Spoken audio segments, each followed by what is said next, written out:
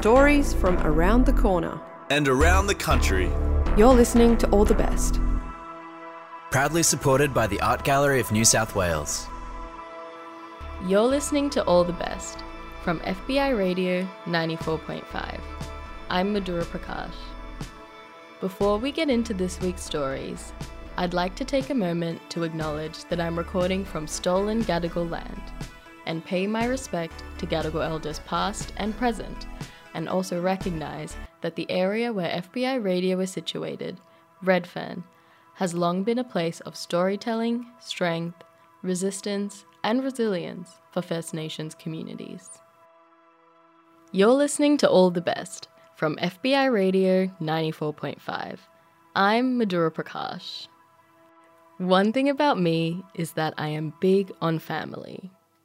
Another thing is that I have a big family. I grew up surrounded by siblings, uncles, and aunties. From playing murder in the dark at a cousin's birthday party, to being public nuisances at Jenini's, the now closed Sri Lankan restaurant in Wentworthville. A big family does not come without stress. I am well versed in the strife caused by the auntie network, a term given to the tendency for South Asian aunties to gossip and share news of the personal lives of their kin far and wide with surprising speed. I'm also quite familiar with the theft of my joy through comparison to every one of the 13 cousins who also live in Sydney. But this price of admission into a big Tamil family is so worth it. My aunt, who is known among the cousins for insisting everyone is more than well-fed, my uncle, who saw me on a date with a girl before I came out to my family and told me he loved me and would keep my secret. My cousins, who forced me to watch all the Twilight movies while I was in the throes of a depressive episode. The humans that make up the complicated and messy thing that is a family are the reason why I will always be grateful for being born into my weird, loud, and absolutely gorgeous family. Our first story is an exploration of the sounds that a new parent encounters in everyday life. The story's producer, Michael, calls it a love letter to mark the arrival of his daughter.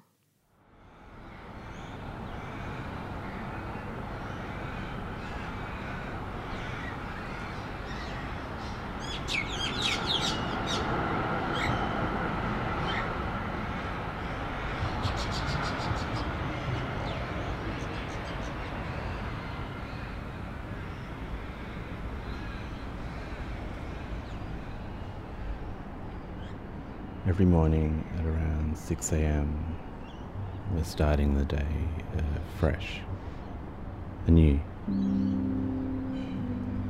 There's a range of sounds waking us up as they resonate through that morning air. The bird song up against the rumble of commuters and cars and the occasional 57 tram screeching around that corner reminds me of where we are. Emerging into a new day.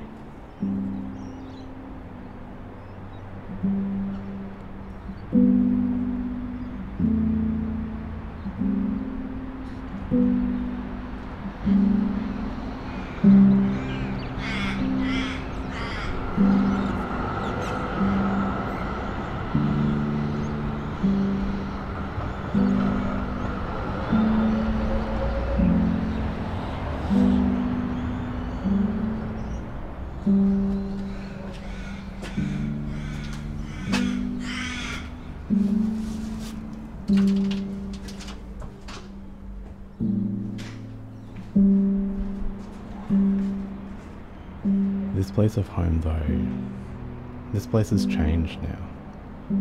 What was once a time reserved for the birds and the trucks and the commuters and cars and the distant screech of the 57 tram is now a time where each morning the clamouring of the outside world dissipates and time stands.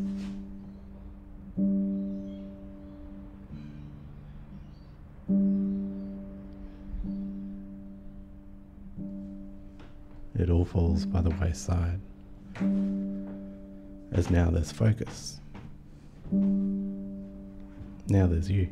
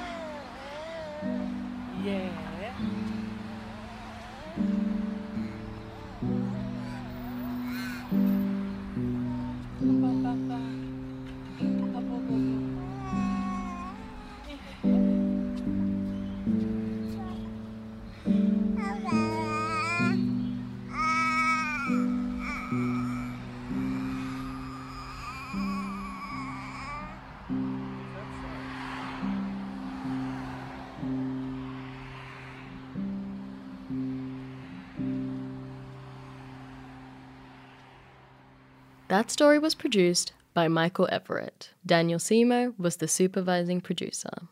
Our next story is another look at family and parenthood, but describes the way that community care can fulfill these needs rather than traditional family structures.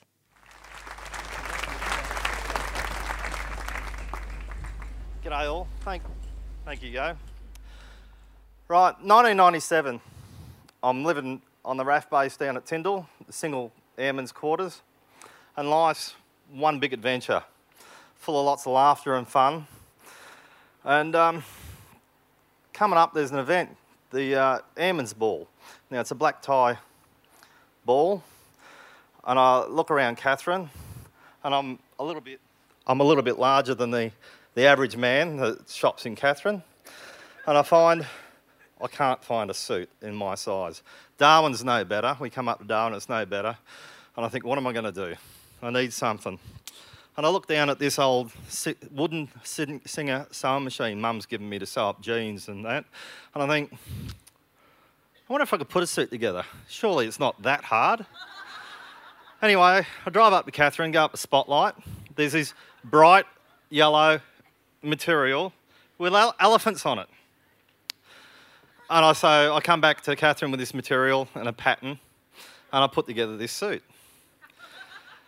Now, living on Tyndall at the RAF base, and it's like one big family. And you celebrate all the special occasions with everyone there, whether it's births, funerals, kids' birthdays, and there's parties most weekends. Now, I've got a good friend, Tony. She was having a birthday, her 30th birthday. She's a single mum. Back then, she was single with 2 kids, and she's enjoying life to its fullest. So we go along to a 30th birthday party, and it's quite a good night. And about midnight, a lot of people are either going home or they're going back to Wings, which is one of the main nightclubs down there that us Raffies used to go to. But she's a bit worried about the kids because she hasn't organised anything. I go, oh, it's all right. I'll look after the kids. I'll just sleep on the couch upstairs. You go. So anyway, everyone sort of leaves the party. And there's a girl that I've been talking to all night, Sue. She's a quiet girl. Quiet to start with. She's got this so what black T-shirt with white so what emblazoned across the shirt. So, you know, there's that hidden spark there. Stays back to clean up, you know, with me, and we just keep chatting. And once we finish, she goes home. You know, I go up and go to sleep on the couch. In the morning, Tony wakes me up. I'm on the couch, and she goes, "Who cleaned up after the party?" And I said, "Oh, yeah, I picked up a few things," and Sue gave me a hand. And she goes, "Sue? Sue never stays with strangers." Anyway, we didn't sort of think too much more about it. The next night, I'm working late shift out in the RAF base, and the phone rings. And it's Tony. She goes, "What did you really think of Sue?" And I go, "Hey, she was quite nice. You know, we chatted quite well. It was a good night." She goes, "I think we need to get you two together." I thought, okay, so Tony's a bit of a matchmaker there. So she organises, we'll organise a dinner with friends. Little did I know, I was caught hook, line and sinker. There was Sue in the same room with Tony while she's on the phone. And I thought I was just talking to Tony. Anyway, we organised this dinner out and with friends. And I asked her out on a date. And I say, "Well, there's an airman's ball coming up. Would you like to come?" And she goes, "Yeah." I go, "Okay, it's a black tie ball." And then I think, oh, what am I wearing? What sort of first impression is this going to make on a date? So first date, this is what I wore. So I say to her and Tony are going to meet me out the front. And I said, "Well, I'll meet you out the front. I won't tell you what I'm wearing, but I'll stand out." Anyway, they turn up. Obviously, I don't scare her off. The nights are quite a hit. And she obviously accepted me for my loudness and my quirky sense of fun. She loves the material. She's a primary school teacher at the time, and she actually identifies that it's from a kid's book, Where Do Elephants Go at Night, by Paul Salmon, I think. Anyway, I didn't know the book, she did. So I apply for a job with the Bureau of Met, and I get out of the Air Force. And this is 3 months after meeting Sue. And I'm all excited. Yep, there's a new job. I'm going to travel the territory, you know, all different places. And Sue, she's a pretty fantastic girl. I can't just let her slip away. So we'd only, 3 months after I first met her at this party, went out to a restaurant in Katherine, and I asked her, "Will you marry me?" And she responds, "Of course." So that was the start of the Australia Day weekend in '98. Now, as a lot of you might know, that was the weekend with the sorry, that was the weekend that Katherine flooded. So we got engaged, and a natural disaster followed. Fortunately, it wasn't an omen, but instead of celebrating our engagement, we spent the weekend evacuating people out of houses. I spent the time driving boats. I think I went into the Pine Tree Motel, into the car park next to me. The motors jumped up at the back, and I look around behind me, and all I could see is a car aerial sticking out. And I go, "Oh, prop marks in the roof of a car, obviously." And Sue's at home with a washing machine running full time and supporting people who had got flooded and had no home left. But what we realised then was we made a pretty good team looking after people. So anyway, moved to Darwin, we get married, buy a house, and we decide to start our own family. Now, not everything went to plan. We were pretty good at the exercise of trying to make babies, but nothing was happening. And we find we have to go down the route of IVF.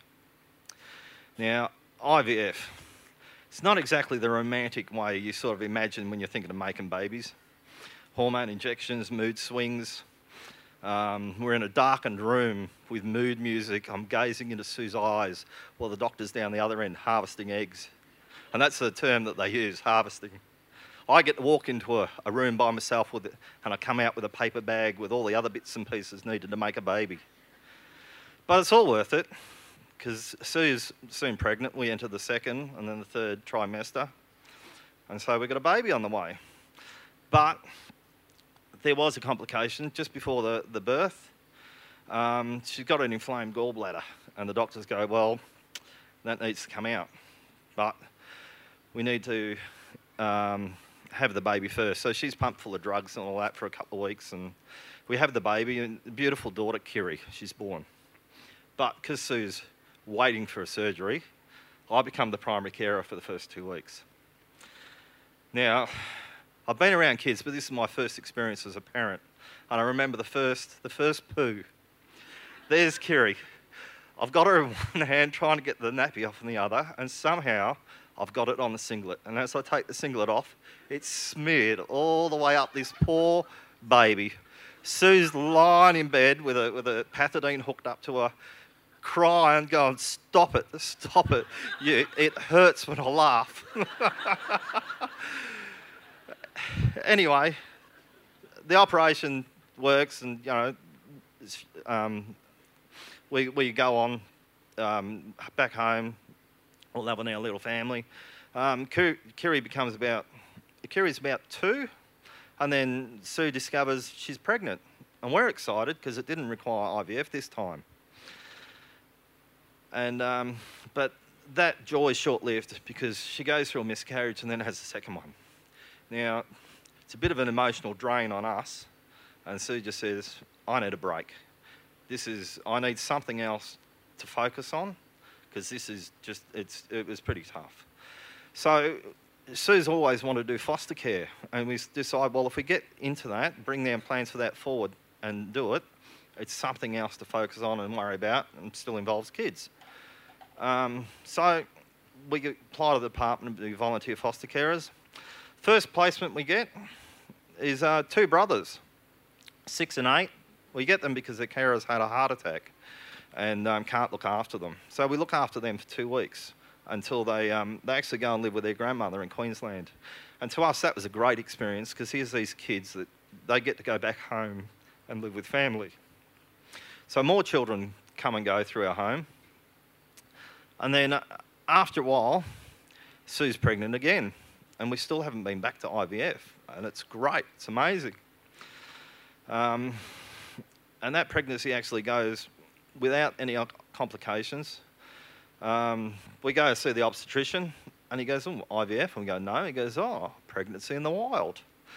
And 2005, Lachlan, our son's born, and we decided to have a bit of a break from foster caring. So what we're doing, we're focusing then on our own kids, and that's pretty good. But after a while, we sort of, there's our 2 kids, but we sort of love that feeling of having a house full of kids and the noise and everything that goes with it. So we give the department a ring and say, rightio, we're ready to volunteer again. That was 12 years ago. So Sue and I have been foster caring since then. Now, Kiri and Lachlan have grown up, and it's quite normal to have extra kids in the house, coming and going. We tell them they're foster carers themselves, because when the kids come in to our home, Kiri and Lachlan help, so they're quite proud to tell other people we're foster carers as well. And when we haven't had kids for a while, they actually ask us, when do we get more kids? So we give the department a ring and say, have you forgotten about us? Or, And look, one of my early memories there is we had 4 sisters that we were looking after regularly for respite, probably once a month. And there's a photo of we've got mattresses all across the floor in front of the TV, and the 4 girls are on those mattresses, and Kiri's in the middle eating popcorn. And it's like, it's a big sleepover. We've become the adopters' aunties and uncles. But foster care, and it also comes with its challenges. We had a 12-year-old boy in our house, and he's at school, And he comes home all excited one day and he goes, I've got a date. Oh, really? And she kisses on first dates. I go, how do you know this? All my mates have told me. I go, oh, rightio. Can I go onto YouTube and learn how to pash? What? Anyway, I go, no. And he goes, why not? I go, because what you'll find there is not appropriate for a 12-year-old. Anyway, I also get to learn how to lock down the internet quite tight, because the kids that come and go through our house are a lot more adventurous on the internet than our own kids. Sometimes the challenges do, become quite great with the foster kids, and we have had times when it started to impact on our own kids, and we've had to say no to the department, and that's quite heartbreaking because you feel like you failed, but you haven't. You're just looking after your own kids. Over the last 13 years, we've probably had over 100 kids through our house, our home, and they range from 8 weeks to 16 years. Some have come for a day, some for a fortnight, some for a month, and the longest we've had is 3 years. Now that girl that we had for 3 years, that was pretty good, because in the end, she went home to family back on community. I've been asked why Sue and I began fostering, and I sort of struggle sometimes to answer, because it's sort of something we fell into. And nowadays I find the better question is not why we began, but why we still do fostering. And it's, you're walking down the streets and you get a kid call out, John, Sue, and they run up to you. You've been a positive part of their life, or they're at school and they go up for a merit award, and you know that they're thriving despite whatever trauma they've been through. It becomes a proud dad moment. Sue and I have given birth to 2 children, but I reckon our family's got more than 100 kids. And I laugh when people talk about a normal household or a normal family, because the only thing normal in our house is what's sitting on a washing machine.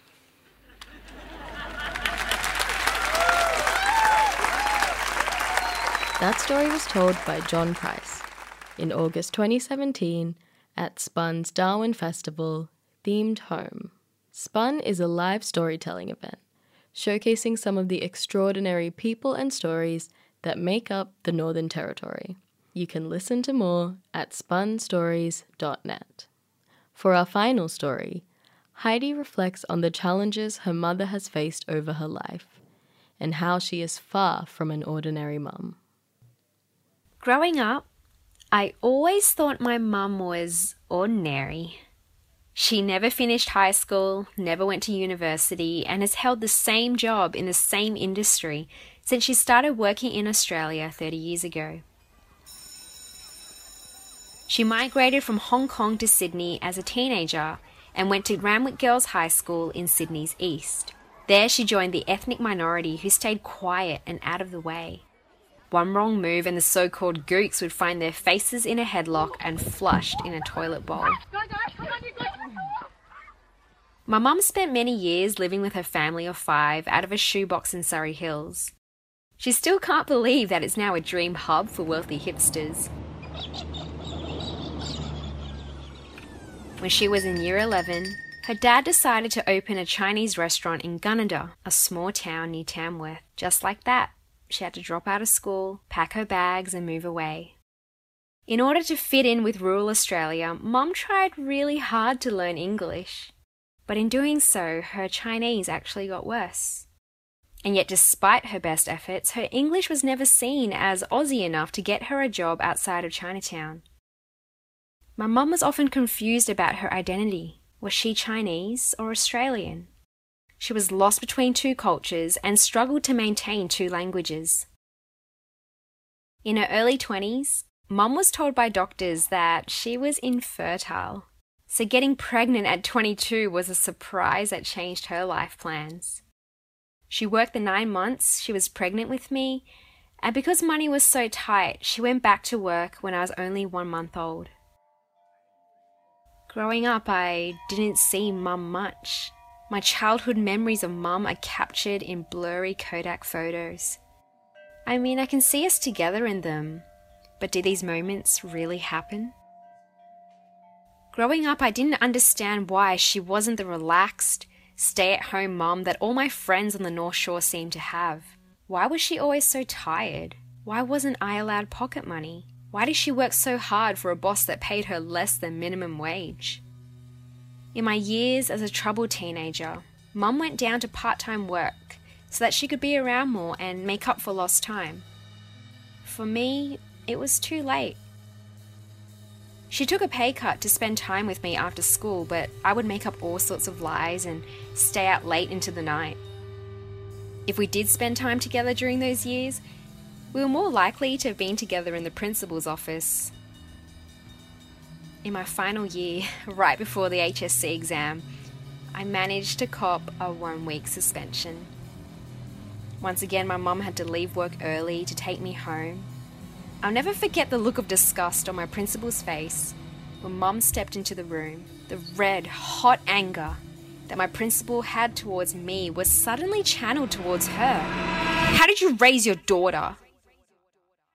Before I could step up to defend her, Mum said, "I'm so sorry. It's my fault. Please give her another chance." I was infuriated. In love, my mother took the blame. Mum didn't say a word on the bus ride home. We sat together in silence, and I was too proud to apologize. When we got home, she sat me down in the living room, and I waited for my punishment. Surely this was the deal breaker. Surely Mum had had enough. But punishment never came. Instead, Mum put her arm around me, placed her head on my shoulder and cried. "What's wrong, Heidi? Why are you doing this?" For the first time in 18 years, I saw my unbreakable Mum cry. Instead of punishing me, she entered my world and tried to understand my thoughts. She showed empathy and compassion. My mum may have failed high school and her resume isn't impressive, but she is by far the most patient and gentle Christian woman I know. Growing up in a migrant home in Sydney, I was always so consumed by what I didn't have, not knowing that behind the scenes, my mum had fought to give me her all. Her story of untold sacrifice is not unique. It's a story shared by every migrant parent who, in the fight to assimilate, lives in a position of humble service and unwavering loyalty to their family. My mum has never voiced it, but I know she was once a young woman with big dreams. But she made sacrifices so that my brother and I could pursue our own dreams in Australia. Sure, her life's achievements will never make the headlines, but they are far from ordinary.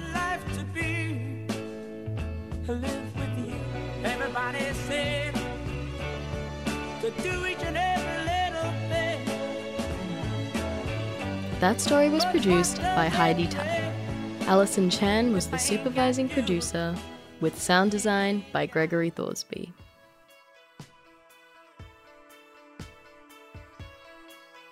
All the Best would like to acknowledge the traditional owners of the land on which we make these stories and pay our respects to elders past and present. All the Best is made at FBI Radio on Gadigal land in association with SYN and 3RRR on Wurundjeri Woiwurrung and Boonwurrung lands and 8CCC on Arundel and Warramungu lands. The All the Best editorial manager is Mel Chun, and Phoebe Adler-Ryan is our production manager. Our social media producer is Isabella Lee. Patrick McKenzie is our community coordinator. Shining Bird composed our theme music, and Annie Hamilton designed the artwork. We're heard across Australia on the Community Radio Network, and were made possible by the Art Gallery of New South Wales and the Community Broadcasting Foundation. You can find our full archive of more than 500 episodes at allthebestradio.com. I'm Madhura Prakash. Thanks for listening.